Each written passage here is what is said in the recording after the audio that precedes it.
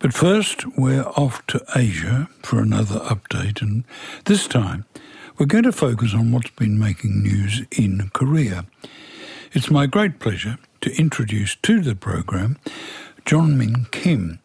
Jong-min is the lead correspondent at NK News and editorial director at Korea Pro, which is based in Seoul. Jong-min, welcome to our program. We're talking to you on a very significant date, a public holiday. What's the significance of March the 1st? Well, thank you for having me today. It's March 1st, which is there was no South or North Korea in 1919, but 104 years ago, it was a biggest student movement today on anti-colonialism, anti-occupation at the time, led by who are noted as martyrs these days. And the presidents on March 1st usually traditionally talk about how to resolve historical disputes with Japan, holding Japanese government accountable for wartime atrocities in a roundabout way.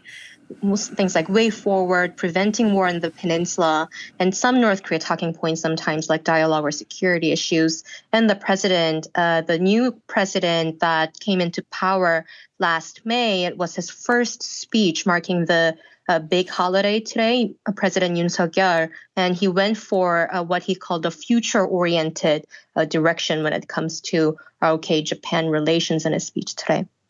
So what began as concerning that historical conflict with Japan has now segued into a focus on conflict with North Korea.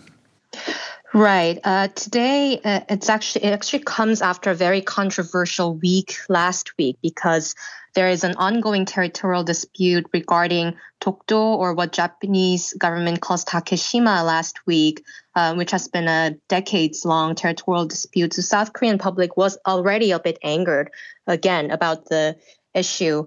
But it seems that Yoon aimed at not so much of a hardline views on Japan, and he referred to Japan as a former military invader, which is now a cooperating partner in a fight against North Korea, especially with increased nuclear threats from the country, and also for economic cooperation in general. Although he did not mention China, this is in the context of increasing U.S.-China rivalry, and South Korea is sort of stuck in the middle and with the need to cooperate with Japan a little more.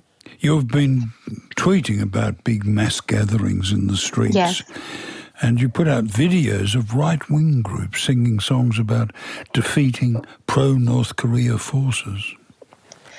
Right. That's actually a very complicated, I think, social context here. I think the right-wing groups usually use public holidays like the Independence Day or this Independence Movement Day, March 1st, to use it as a platform for them to promote the values that they seek. And today it was focused on how the previous administration, from their point of view, was too pro-North Korea, and they are conservative groups, so they are against the current opposition Democratic Party, which has been involved in some of the potential spy cases related to North Korea. So that, it seemed, was the main point. But then there was a lot of other optics today, like the older generations, they're holding U.S. flags, Israeli flags, some of them dressed up as Jesus, and singing U.S. national anthems as well, and so on and so forth.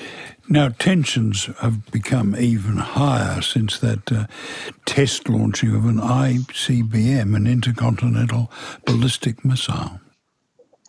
Yes, that was a big active threat to Japan last week. North Korea again fired the ICBM into the Japanese exclusive economic zone, very close to one of its territories. And right after that, South Korea was also seeing North Korean active threat directly because they also tested tactical nuclear rocket launches, which could be aimed at Seoul if they want to. Now, despite the US wanting to keep South Korea under its nuclear umbrella, there have been some signs that South Korea might be looking to acquire its own nukes.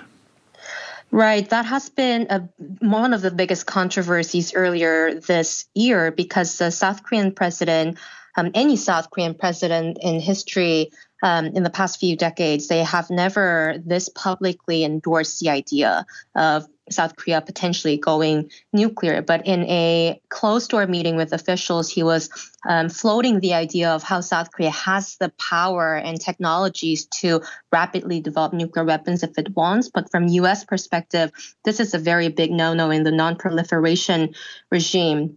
And after that, of course, the U.S. tried to tone it down a little bit with the Secretary of Defense visiting South Korea as well. Now, the U.S., South Korea and Japan met on Monday for that economic security talks. Do you know what they discussed? Well, this was important because it was a first session of their newly established dialogue regarding the economic security. Again, this is under the context of increasing China presence in the regional economy, and it seems like they discussed mainly about the semiconductor industry, critical mineral supply chains, and batteries, because some of these are also influenced by the Russian invasion of Ukraine, and South Korea is going through some difficulties on chip sectors, especially because of the U.S. Inflation Reduction Act and Seoul's dependency on China and producing them there. Back to North Korea, there are fears it's suffering a food crisis. These seem to be cyclic, but Kim Jong-un kicked off a ruling party meeting this week to talk about agriculture. Yes, it's actually, I think it's no secret that North Koreans go through chronic food problems. And there has been some reports citing South Korean government officials saying that there's intelligence that there's a mass starvation and that's happening in the inter-Korean border town of Kaesong. But that I could not independently verify. But it definitely drew some media attention to this party plenum meeting because the North Korean leader was stressing increased grain production in the country in the coming year. And yet North Korea has indicated it would shun external food aid, calling it, of all things, poisoned candy. Right. In North Korea, the most important state media is Rodong Sinmun, the party-run newspaper that published in the morning. And in the past few weeks, there have been some articles with some classic rhetorics about how outside aid, especially in the economic sector, from what they called hostile forces, are a hurdle to their revolution against becoming a perfect socialist country, and that they shouldn't take it at any circumstances. What's the story on COVID in North Korea, Jong-min? The last thing we heard about COVID, I think, was ahead of the recent military parade on February 8th. There was a very curious week-long lockdown that cited respiratory disease, but it did not end up saying that it was COVID. Since they said that they eradicated COVID, there has not been reported outbreak, but it seems like North Korea is taking extra heed, especially after the mass gathering marking the February anniversary, so that the outbreak doesn't happen. The anti-epidemic measures are all still there and the lockdown is still ongoing. There's a frisson of interest in the fact that Kim Jong-un might be positioning his daughter as his successor. Could that be so? Well, the daughter is very young. She is, I think, maybe 10, and Kim Jong-un is in his late 30s or early 40s. So maybe it's a little bit premature to definitely judge that she is a successor. Some experts think that because she is framed in the center of the military officials and going to really high-profile meetings, even economic inspections, maybe she is tapped and being trained, groomed as a successor. But majority of the opinion, it seems, is that it's more like to use her as a propaganda purposes to show that he is going to do fourth hereditary succession and so on and so forth. I think it's not exactly an urgent issue if she's 10 years old. Let's go back to how tensions between North and South are continuing to escalate in coming months. There is an expected escalation phase from my point of view, because last year we saw that North Korea fired a lot of missiles, record number of missiles in response to U.S.-South Korea live fire and field exercises that resumed. And this time we are expecting one in March for 11 days. And North Korea already warned that they will be showing unprecedented measures to show that North Korea has the capability to defend itself. And the North Korean leader's powerful sister talked about using Pacific Ocean as a firing range for their ICBMs. This is a naive question, but do South Koreans yearn for reunification? Well, unification, I think older generation used to think about it a little more seriously. But younger generation, I think they are more indifferent to the whole idea and the concept of one people. I don't think they are looking at North Koreans as their compatriots, but something similar to just neighboring countries.